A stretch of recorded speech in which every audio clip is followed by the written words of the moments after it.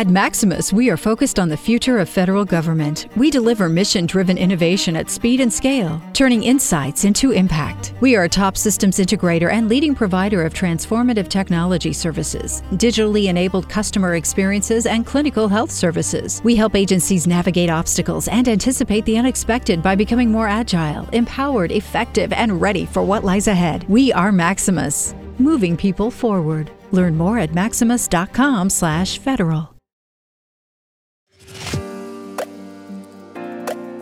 You're listening to the Government Huddle podcast, brought to you by GMarkU. Each episode features a unique discussion led by public sector executive and global government thought leader, Brian Chittister.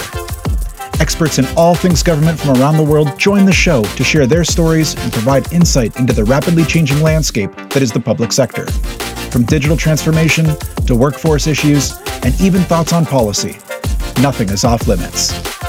Come on, let's huddle up.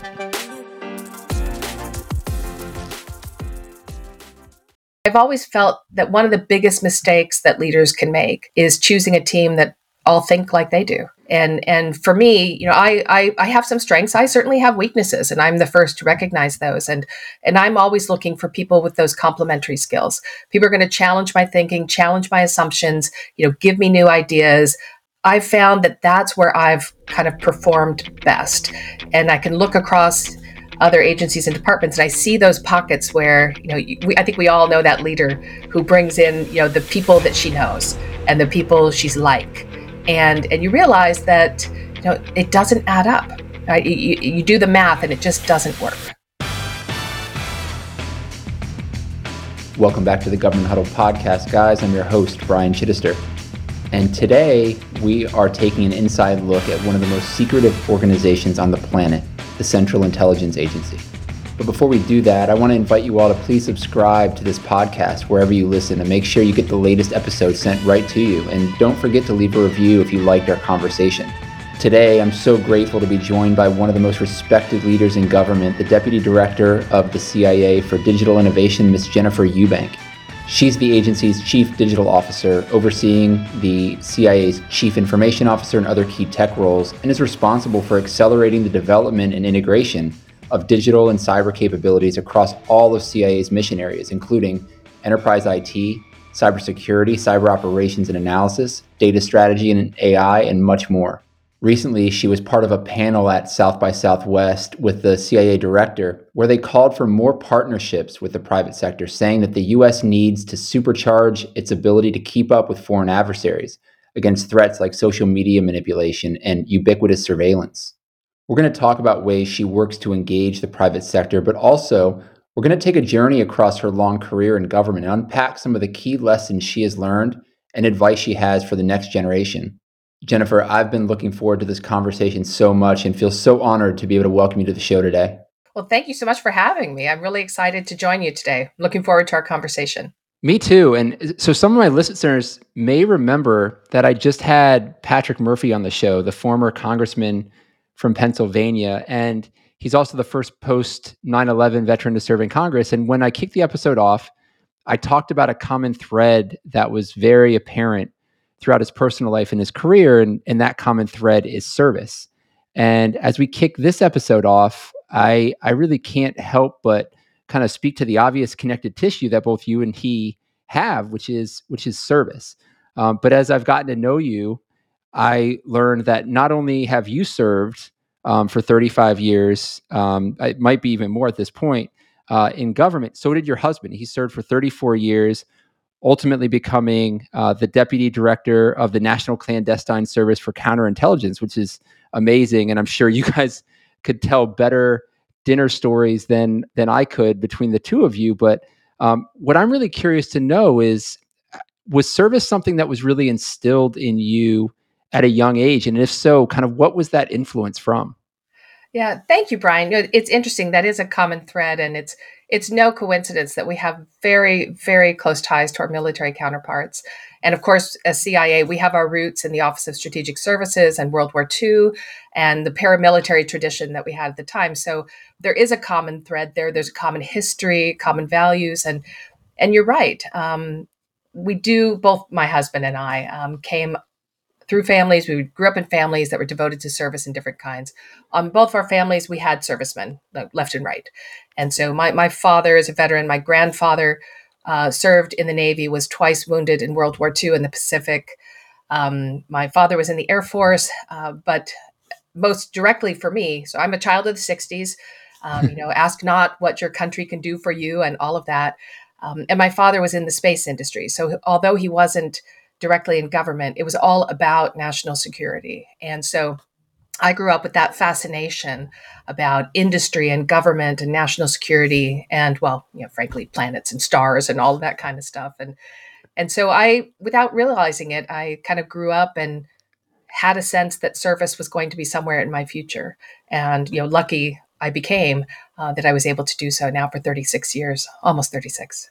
That's very cool. I think it goes to show that influences can be from anywhere, right? And you never know when people are watching, and you just kind of, I'm sure you and your father and your family had conversations about it, but it's very interesting what you can pick up and throughout kind of a childhood and what really becomes important to you. And as you mentioned, it's going to be 36 years. What's then kept you in public service? Because we've seen a lot of people where public service is really something that is a draw for them and they want to serve, but you can ultimately serve in a myriad of capacities, right? Even in the commercial sector, but you've stayed on the government side for this long. What's kept you there?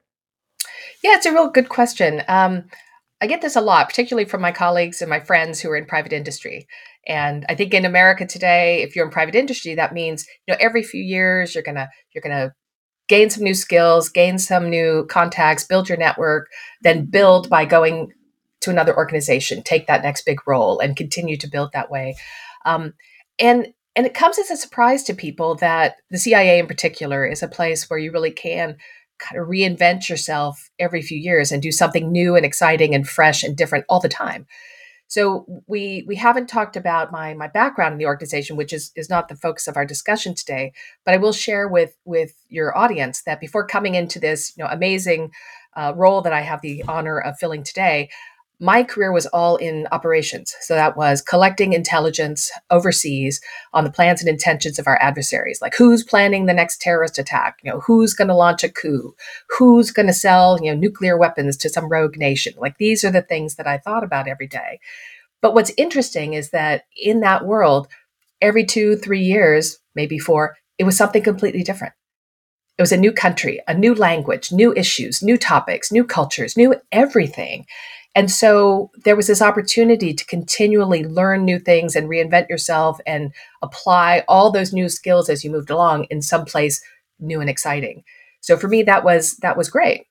And then this second piece goes back to kind of the discussion we just had a moment ago about service. And I know that it can sound a little bit corny some days, but I actually am very patriotic, and I feel it's an honor to be able to do something each day to help make this country a little bit safer. And I feel that I have that ability in this job.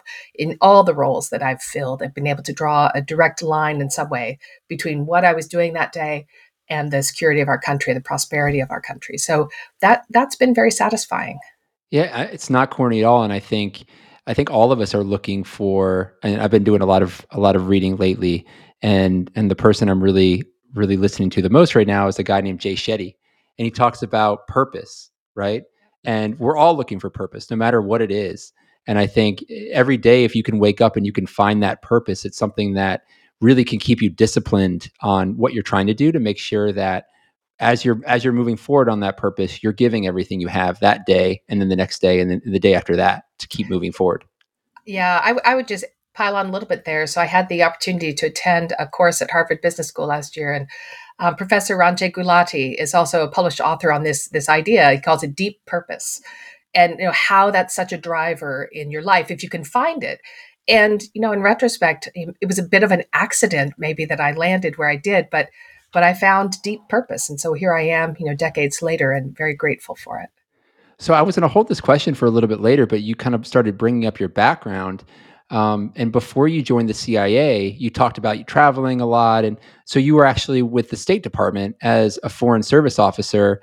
And it's incredible. You even held the chief of station role 4 times in these tours abroad. I'm curious, what were some of the things that you learned while you held these roles, and what were some things you even learned about yourself while you're in these positions? Yeah, thank you, Brian. It's a good question, right? I'm later in my career, so I have those moments of deep reflection, thinking about, what have I learned? How have I grown? How have I changed? And I'm glad you brought up my prior service in State Department as Foreign Service Officer, because it was extraordinary. I have to say, being a diplomat representing America abroad, advocating for our interests, and building partnerships with other governments, it's wonderful. It felt like a very natural fit for my background, my educational background. I'd lived abroad. I spoke a foreign language. I was fascinated with the world. Just curious about everything, and I had this sense of service. So being a foreign service officer was a natural fit, and I really enjoyed it. But I didn't stay that long. I had a couple of tours overseas, and then returned to Washington, and ultimately joined the CIA. I had, frankly, met a number of CIA officers while living overseas, and I thought, well, that sounds pretty exciting. That looks pretty interesting, and so I took a leap of faith, as anyone does when they join this organization. Nobody knows really what they're going to do. You have a sense, you have an idea. It's not the movies, let me tell you, although there are some common things.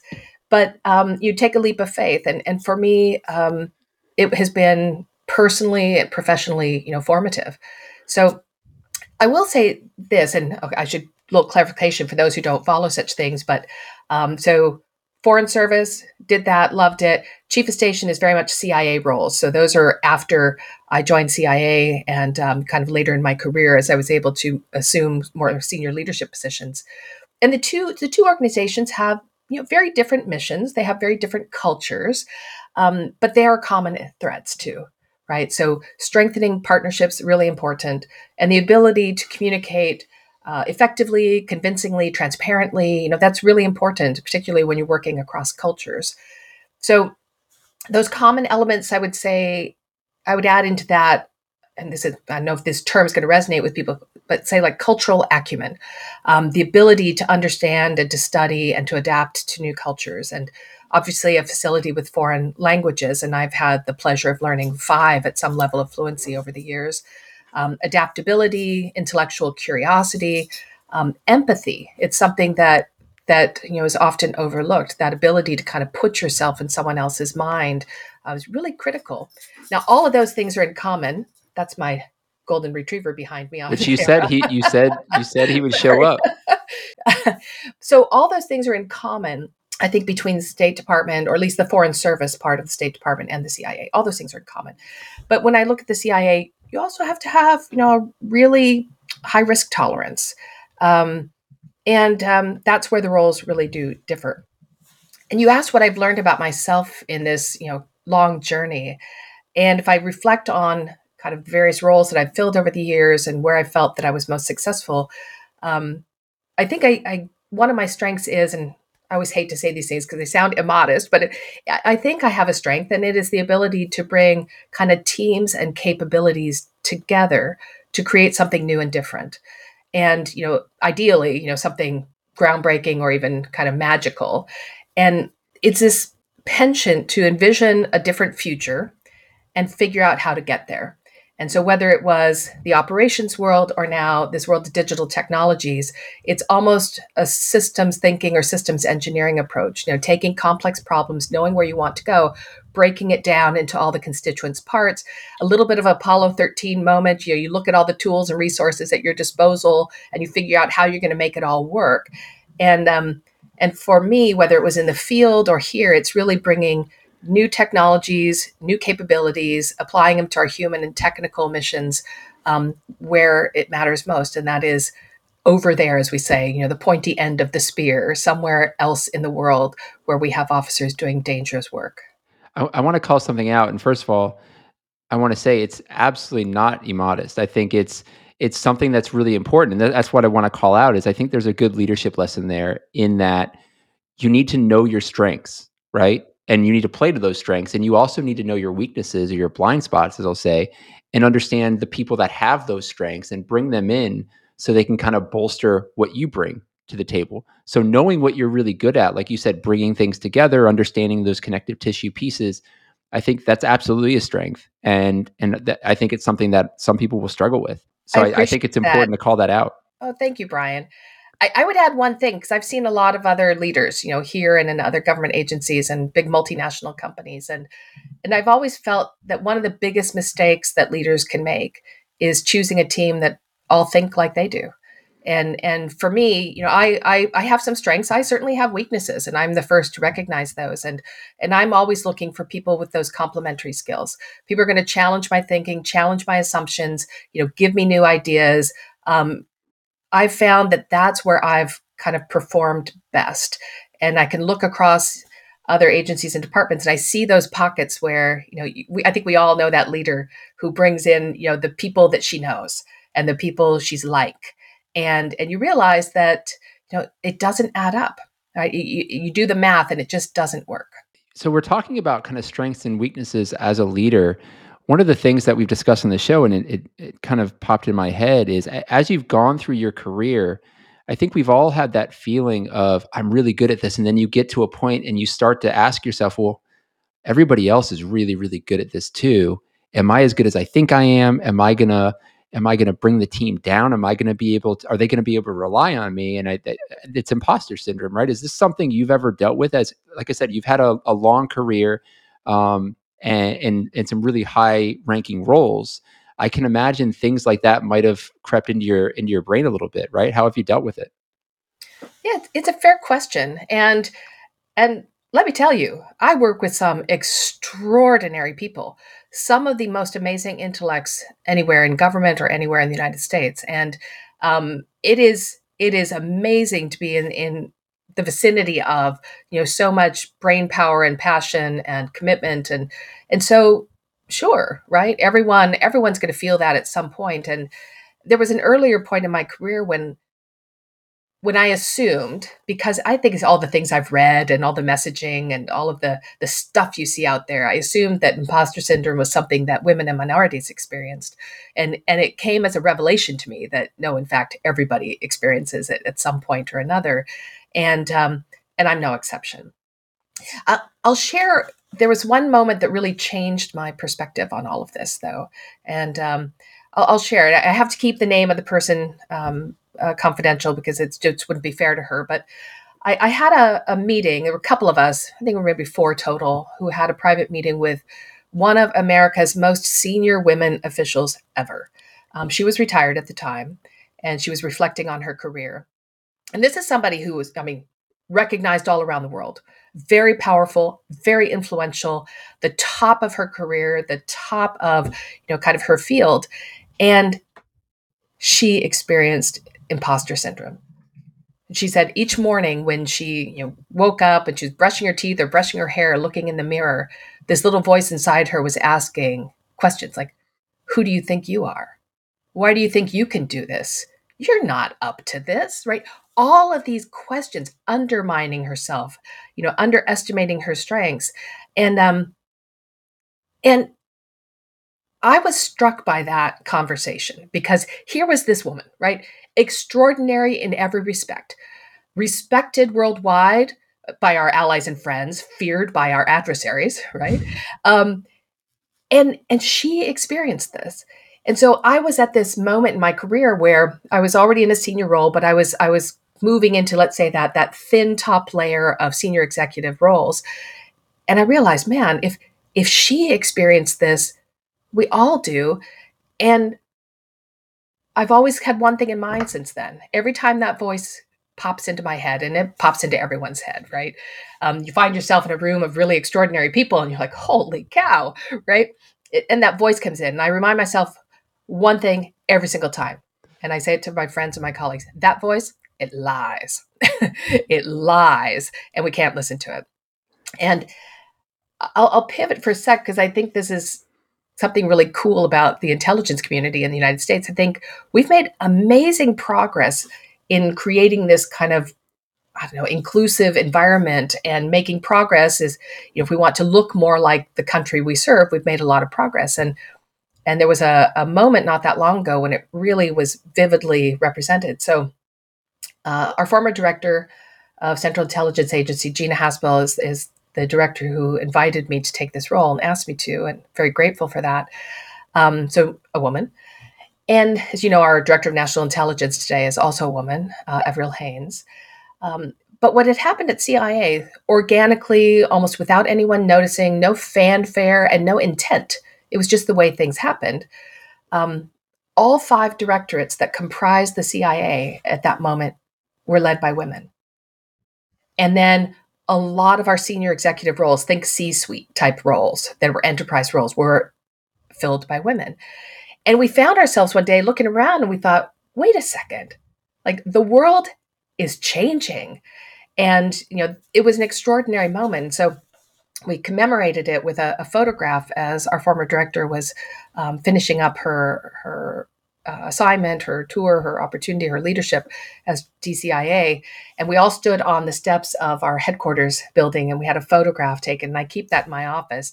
Not so much as a like, hey, look at all these women, but it was more along the lines of, I look at that and I say, okay, great things happen, change happens.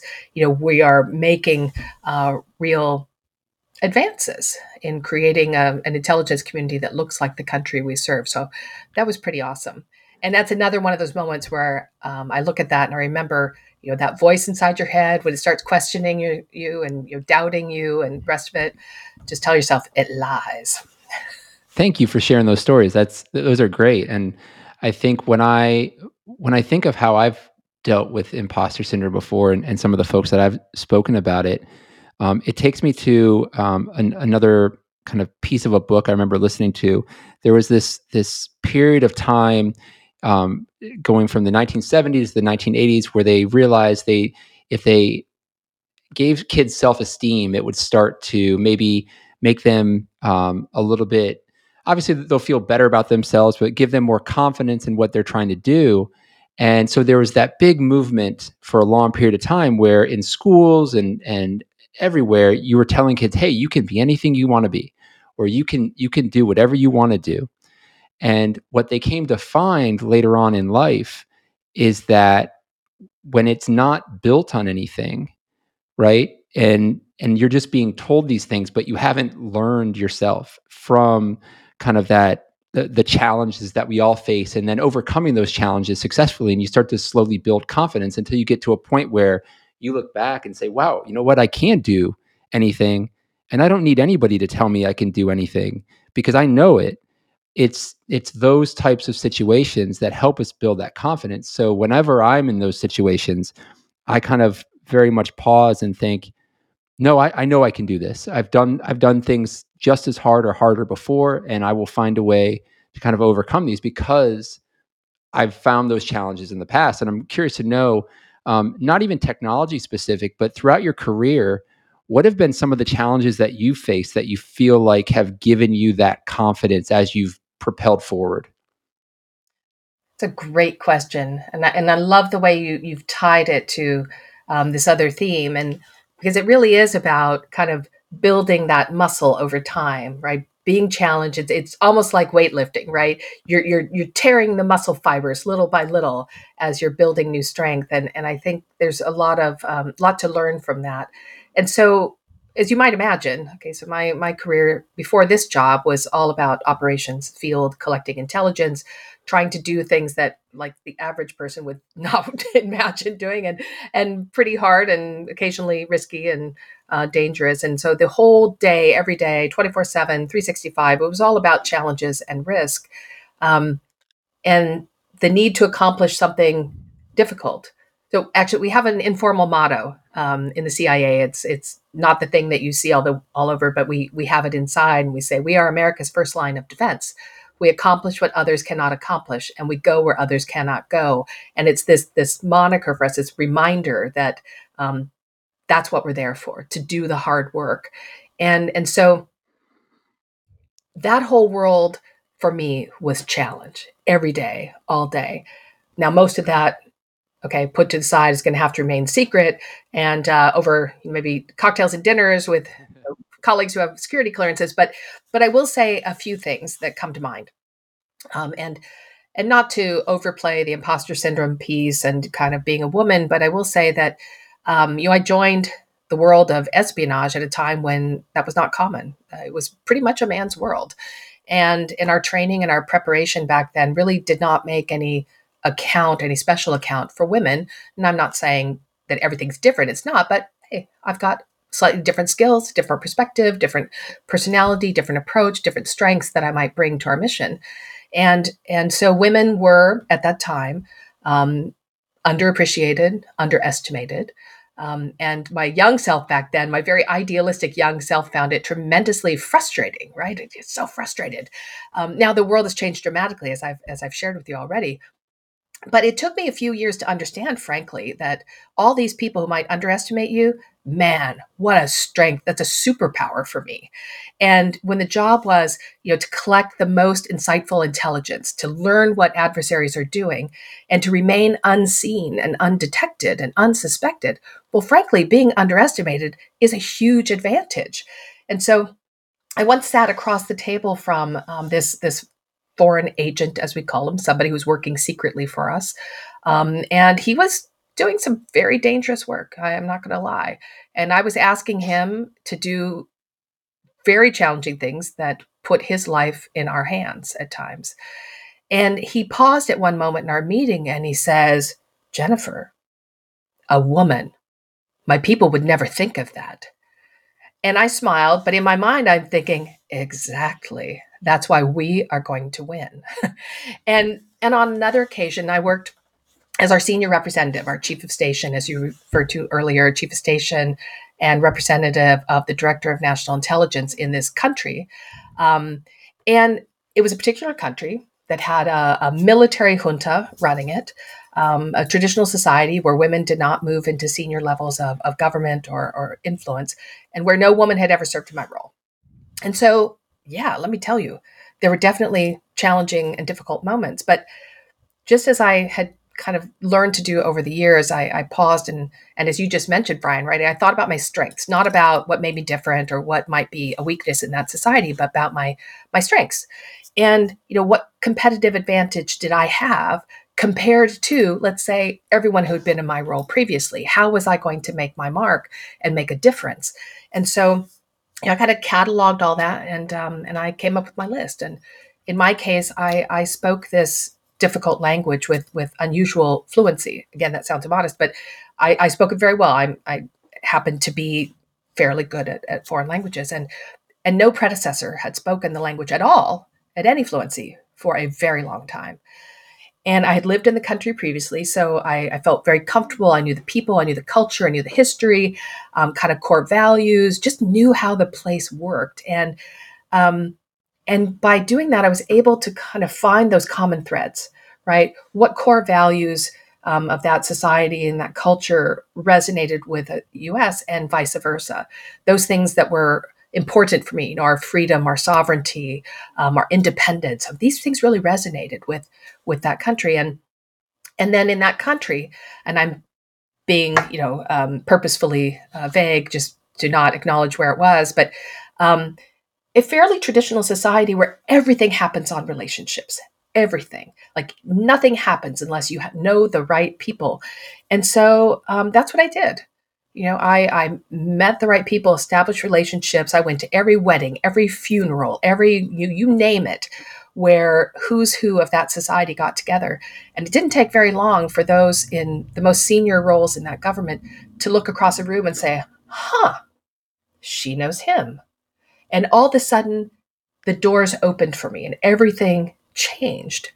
And then I would mention very quickly, two challenges. One, as I've referred to already, coming to this job, because I'm leading this large technology workforce, but coming from a very different background, operations. And I'm going to reveal the truth here. I have some technical acumen, but it's pretty dated. And the last coding class I ever took involved Fortran punch cards in the early 1980s. So that's not going to help us too much today. But I really did think about my strengths, as I talked about before, and how that complemented what is already an extraordinary workforce with extraordinary leaders who have incredible technical expertise. But I brought something that I think was complementary. It was this intense personal connection to our mission, the pointy end of the spear, what happens over there, right? That's important. and the actual use of all these new emerging technologies applied to operational problems to solve complex challenges. Um, I had a lot of experience building partnerships with U.S. industry. One of my previous roles was overseeing the CIA's partnerships with the U.S. private sector. And in the course of working overseas all those years, and something that I think the average person doesn't think about when they watch, a Jason Bourne movie or a James Bond movie. In fact, a lot of the job is about building partnerships with other governments. We are allies and partners, and we pursue this complex mission together. And so that's something I brought to the table. And then the last thing, and in the world of espionage and intelligence work, it's critically important. It's just a comfort with risk. I lived risk every day of my life. Well, at least for these decades, and the ability to try new things, to challenge oneself, to take a risk, accept the occasional failure. That was a strength. And I'd be remiss if I didn't highlight, I think, the key challenge that we face today. That's not me personally, but I'm a part of it. And so, leading again this large technology workforce, we're facing one of the most formidable challenges of our century, and that is this competition that is intensifying between the United States and the People's Republic of China. And it is, I think, a fact. I think one can say with some certainty that the Chinese view their competition with the West as sort of a zero-sum game, that their rise as a world power and their desire to become a world power, return, I should say, to that world power status, must necessarily come at the expense of America's decline. And that's a daunting challenge, right? And it's nowhere, I would say, nowhere is it more daunting than across the digital landscape. This is where a lot of that competition is taking place. And so that's the huge challenge. That's like the big challenge, capital C challenge, that I have and that my workforce has and the CIA has, and the intelligence community and the US government, and frankly, all of America, because we've got to do this together. So that is what I focus on today. I'm very focused on winning this competition with the PRC. And anyone who knows me knows one thing: I like to win. I love that. I think, and that's I have conversations with government leaders on this show all the time, and that's the thing I think people forget is that at our core, we're all, I mean, if you're in the types of roles that you're in and other senior leaders are, you get there with a little bit of competitive spirit, right? We all want to win. And just because you're in government and you're not trying to beat another company doesn't mean you're not competitive and you want to be the best. And you literally, I mean, in your role, you have a scoreboard for all intents and purposes. And it's one that can get flashed across a newspaper if there's challenges, which I can imagine is very scary. But one of the things that I've seen actually, as I've talked to some of these leaders, is something that you mentioned is that your technical acumen isn't maybe as strong as maybe people deep into IT, right? But that's something I've seen that's fairly common now is they bring leaders, especially in CIO roles, that have similar strengths that you talked about, right? Organizational strengths, understanding how all the pieces fit together strategically, and then align the people that can make those things happen, put those people in positions to succeed, which I think is a great strategy. So, I mean, you talked about some of the things that you're focused on right now, but what's it really like to be a digital leader in such a covert organization where I mean, you've said multiple times, I'm being intentionally vague, or I have to leave this person's name out. It's very much a covert environment. So, and digital is wide open. How do you manage the dichotomy of that as the leader at CIA? Yeah, it's a good question, and here I am in this unusual position, right? So, as you say, I work for an organization that conducts covert operations around the world to collect secret intelligence, and yet I'm in a very public-facing role. And I come out of this background where the goal is to remain unseen, undetected, and that's how you win. But I'm here on a podcast with you, and so I'm blowing your clearly. cover. Yeah, exactly. Rats. There goes my future as Jane Bond, right? But really, I'm no longer in those roles, conducting that kind of work overseas, and it is important that we have these kind of connections with the American public. It's hard to calibrate, but there's a happy medium in there somewhere. So we do this special, exceptional, occasionally dangerous work on behalf of the American public. Now there's a whole structure out there. Congressional oversight. Our elected representatives have deep insight into everything we do. We are held accountable as we should be, right? But that's done in secrecy. But I still feel that we should be able to give a little flavor of what we're trying to accomplish publicly to the American people, who should and do hold us accountable. But in terms of leadership, it's interesting. I have to say I've there's this whole tendency in digital tech, right? If you just throw the word digital in front of something, it becomes like cool. And so I found that a little bit awkward moving into this role. And so I use this term digital leader cautiously, but I do think it's a real thing. And I think for somebody who's in a digital leadership role, you're going to need all those traditional strengths, obviously, that you do as a leader, an effective leader, I should say, anywhere. For us in the CIA, we always talk about integrity being the first. If you don't have integrity, you've got nothing else. So it's really integrity. I would add in there a strategic vision, ability to translate kind of strategy into action. Lots of other, good communication skills. So there's a whole basket of things that you want traditional leaders to be able to do. But in the digital landscape, at least to operate effectively, I do think that it requires additional skills, kind of some new approaches and a slightly different mindset.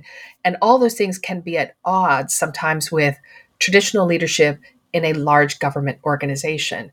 And, anyone who knows me knows I'm pathologically candid, and I will admit that I find myself in very, polite conflict with the system, right? The system designed for a different time, different technologies, different era, and not optimized for success in this really fast-moving digital environment. Luckily, the CIA is agile, fast-moving, adaptable, but we also have to operate within a framework that's, has broader government restraints. So if I think about digital leaders in this environment, kind of hackneyed expressions, but they're real. So you need to be able to break barriers.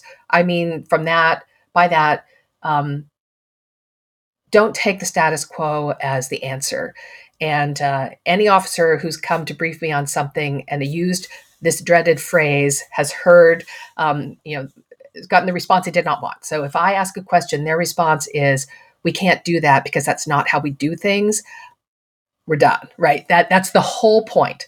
That's the whole point of the I in DDI, the Directorate of Digital Innovation, is to do things differently. So we have to have that mindset that we're willing to, break barriers, try new things. We're willing to take risks.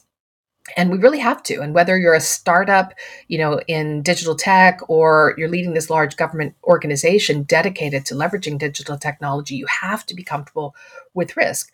And with risk comes the ability to accept, embrace, learn from failure. And that's not how government agencies usually operate. And so, that's a cultural change and a cultural value that we try to instill in our officers and live up to it. If we fail, we accept it. We learn from it. We share those lessons. We move on because we're one step closer to fill in the blank successful capability we want to develop. We need to be able to innovate, have that mindset of innovation. Hey, I'm a very practical person. For me, innovation is something new and useful. And so sometimes that's small I, a tweak to a system. Sometimes that's big I, complete transformation. And we're working that whole spectrum there. And the last one I would say is integration. And this really gets to, and it's a bit of a buzzword sometimes, but it's really about solving complex problems and bringing together all these various pieces in new ways to unlock success. And every major, multinational company I've spoken to, or government agency and department who is, let's say, pretty advanced along this digital transformation journey, they're all going to face this same moment when they realize that they cannot create anything new in the traditional vertical silos. They cannot, in the business lines, right? They cannot do it. You have to bring together integration across the horizontals, like all the various, in our organization, we have these components. We have, IT and cybersecurity and data and cyber, and et cetera, et cetera. Everything new, useful, powerful, and innovative happens by horizontal integration. And so being able to focus on that is really important if we're going to solve big challenges. And then the last one, and this might come as a surprise to those who really aren't that familiar with the U.S. intelligence community, and I wouldn't expect anyone to be that familiar if they don't work here, but um, it's really how important the U.S. private sector is for our success. And so, this whole digital technology landscape, no surprise to you, Brian, because you follow these issues so closely, and many of your guests do too, right? It is the private sector that's moving most rapidly. They are developing the latest, greatest things. And if I contrast that to when I joined government, um, it used to be that government was the engine of innovation. We put a man on the moon and satellites in orbit and all these amazing accomplishments. But in digital tech these days, it's really that fast moving startup that's making those advances. And so we have to be a fast follower, and that means that we need to have relationships, good relationships, strong strategic partnerships with U.S. industry, and that's a little different, I think, than say 10, 15, 20 years ago. So a lot of common characteristics, I think, for leaders anywhere where they might be, but in this space, it requires something a little different. So much to unpack there, and thank you for sharing that, because the strategy there is so important. And first of all, it's something I do want to call out. You're absolutely right. I think culture plays a really big part in it.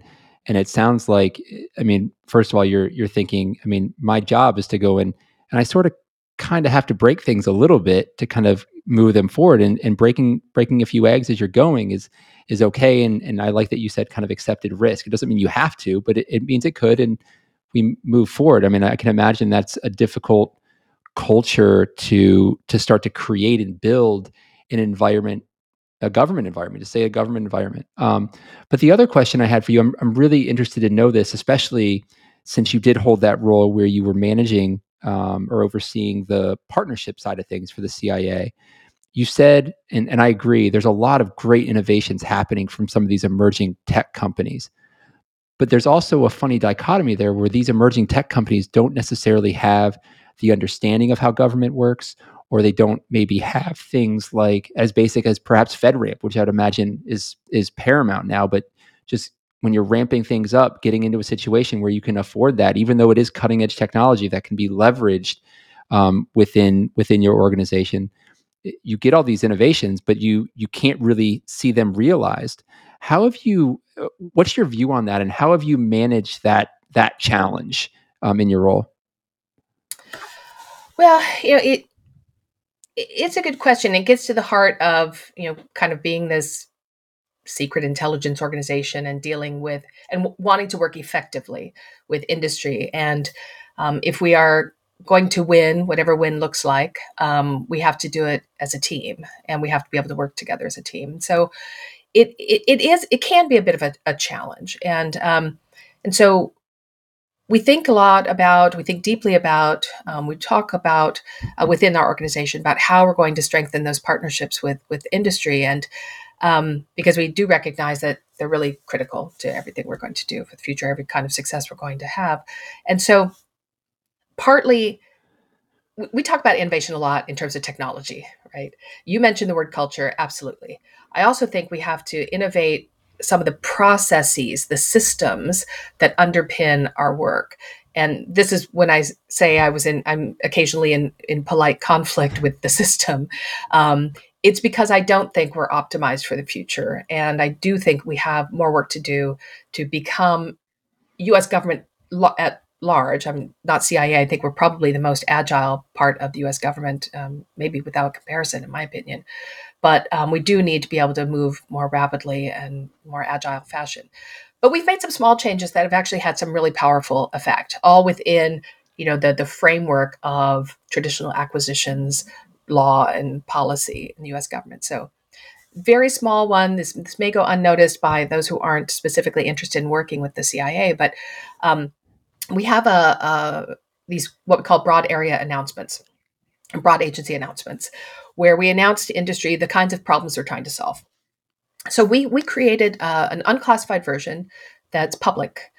We call it's Digital Hammer. In government, in the intel community, everything's got some 2-word name, a code or a moniker of some kind. We call it Digital Hammer. I don't know why, but we do. But we call it Digital Hammer Broad Agency Announcement. And it is a venue. We post it online. It's public. It's for any company to see, where we describe the kinds of problems that we're trying to solve. And we invite companies to submit brief white papers to share how might their technology help us do that.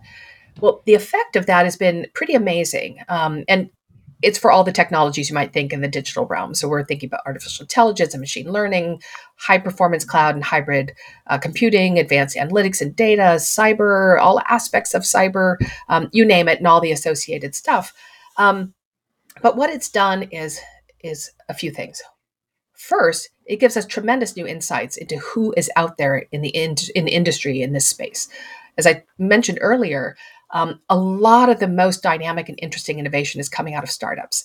And so if you're not one of the big government contractors, in one of those big marquee buildings circling Washington, D.C., how do you even know what might be needed by the intelligence community? How do you even know where the front door is? How do you even know how to make that contact and what we might be seeking to accomplish? And so this Digital Hammer BAA, as we call it, has been really powerful. So we've brought in countless, and I won't name the number, but a very large number of companies are now kind of in the orbit. We never would have known them before. We never would have known the amazing, cool work that they're doing and how we might be able to leverage that. So there's been that piece. And then for those who are, kind of deeply steeped in the esoteric aspects of federal acquisitions law and reg policy, it has allowed us to dramatically collapse the timelines between identifying what we need and actually getting it. And we've used this very creative and effective methodology through the BAA. So if anyone out there is, in that space, they're interested, they're probably familiar with broad agency announcements, but they're hosted on something called the ARC, which is the Acquisitions Research Center. They can find it online, and then you can click through and you can find, hey, what problems are we trying to solve? And we invite industry to look at that. Another way that we've been tackling this in the Director of Digital Innovation, or on CIA's behalf as a whole, is with a team we call Digital Futures. And their role is very much that horizon scanning,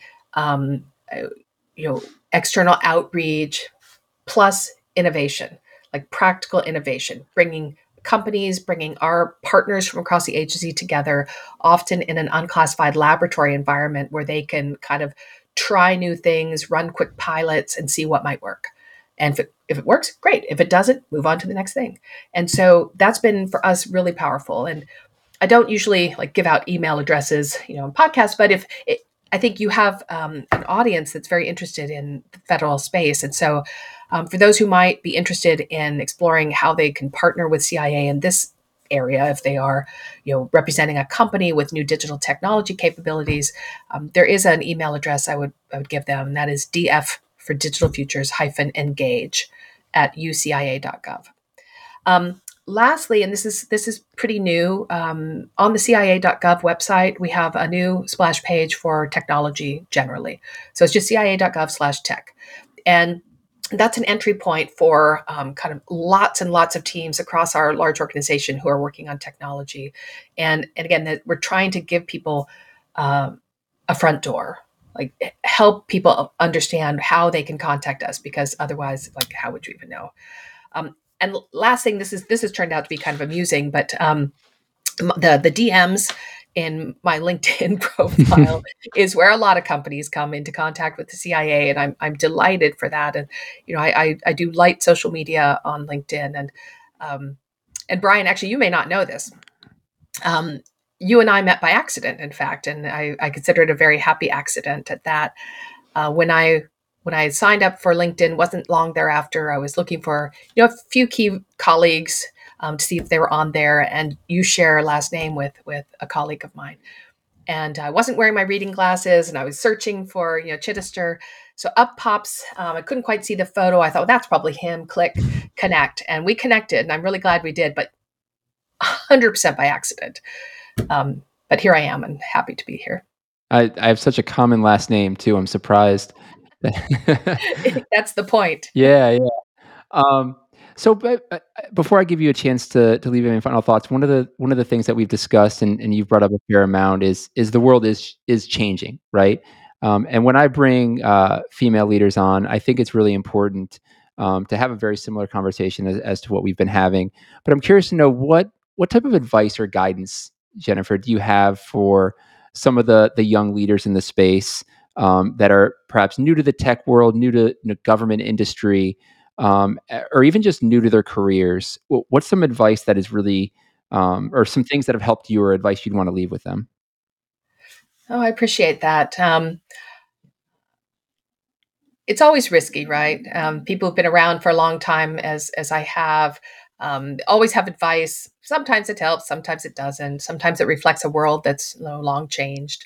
And so I'll leave the advice about technical skills and capabilities to those who are maybe closer to your audience, and I would just mention two themes, things that came as revelations to me, and since kind of having those moments of kind of insight, it really did change my career. And the first is authenticity. And there's been a fair amount of kind of management speak literature about this in recent years, but it wasn't always the case. And here I grew up in an organization where I was not the norm. I wasn't the normal kind of stereotypical operations officer in the CIA. There was a very specific model for what that looked like, and that wasn't me. I mean, looked like meaning physically, but also just kind of personality, the rest of it. So that stereotype of a successful leader, I tried it on for a number of years, thinking, okay, well, I'll just try to be that person. And what I didn't realize is that you have to be authentic to build any kind of real trust, and you have to have trust to lead an effective team. And so I was completely undermining myself in the process of trying to be something I wasn't, a person who I wasn't, and that took a bit of time to realize that wait a second here. Um, you know, I can do this, and I can do this in my own way. And realizing that I could approach a pretty complex job with a very different outward appearance and mannerisms and communication style, and you fill in the blank, just differently. That was a revelation to me. And since I had that kind of epiphany, and kind of exaggerating a little bit, frankly, things become much easier, right? If you're comfortable with yourself, you're comfortable that, okay, I'm going to give all I've got, and what I've got is enough. And I'm going to be my authentic self, my best authentic self, not my worst authentic self, but my best authentic self. I think once you realize that, it gives you confidence to chart your own path. And I would encourage any kind of young person starting off in a career to just give that some thought and think about what is your authentic self, what are your strengths. Stop worrying about kind of rectifying weaknesses or fixing some other flaw or trying to fit somebody else's model. Be the best version that you can be, and a lot of things become easier. And then the second one I'll mention, and we touched on this at the beginning of our conversation today, Brian, is reinvention. Right. So that doesn't mean like change who you are, but like constantly learning new things. I mean, CIA is a learning organization, and I think that comes as a surprise to people too. Like constantly learning new things, new languages, new issues, new substance, new, you name it, new technology in my case. And so that ability to continually kind of adapt and learn, kind of reinvent yourself is really powerful. So I spent decades, in the foreign service, and then as an operations officer. And now I get to lead this amazing, extraordinary, really impressive digital workforce. And of course, I've had to learn along the way, and I've had to study and do my homework and adapt, and in many ways, I would say, kind of innovate myself. And so I would just challenge people earlier in their careers to think about that. We all have skills, but those skills need to change over time to adapt to how the world is changing around us. That's really good advice. And I think especially that second point, it's incredibly difficult, but I think it's so important. And I almost think we have a responsibility to ourselves to innovate ourselves as we go to get the most out of our potential. So I think that's a great piece of advice to leave. And as we wrap up, I want to give you a chance to leave any final thoughts you have for our listeners before you go. No, this has just been a real pleasure for me, Brian. I tell you, it's a joy to spend time talking to you about something I'm clearly passionate about, that I love, that I've committed my life to. But I would be remiss if I did not take advantage and do a shameless plug for anyone out there who might be thinking, "Wow, the exciting world of espionage might be for me." I would encourage them to look at the CIA.gov website. We actually have some really great information that goes into some detail about all the various, roles and skills that we're looking for, and how one might explore applications. That is my dog shaking in the background. If you hear the noise, apologies. But it's a great resource, and the CIA employs all kinds of people, right? We have calligraphers and satellite engineers and everything in between. And so, if you think you might be interested, I would challenge you or encourage you to go take a look at the CIA.gov website. It's been a fantastic ride for me. I've loved every minute of it. When eventually someday I do retire, I'll be very sorry to see it go, but very excited by the new leaders I see coming through the organization and the talent they bring. So pretty confident. Well, Jennifer, thank you so much for your time today. I'll tell you, this is going to go down as one of my favorite conversations that I've had. But more importantly, thank you for the service that you've given to the country, and to your husband as well. I know there's a lot of sacrifices that I know you and he must have made across that period of time. So thank you very much. Well, thank you very much. There were sacrifices. I wouldn't have had it any other way. Love it. This has been the Government Huddle podcast. You can check out more episodes of the show by heading over to governmenthuddle.com, wherever you access your podcast. And feel free to connect with me on LinkedIn or Twitter @ChittisterAB. Thanks for listening, guys. Bye for now.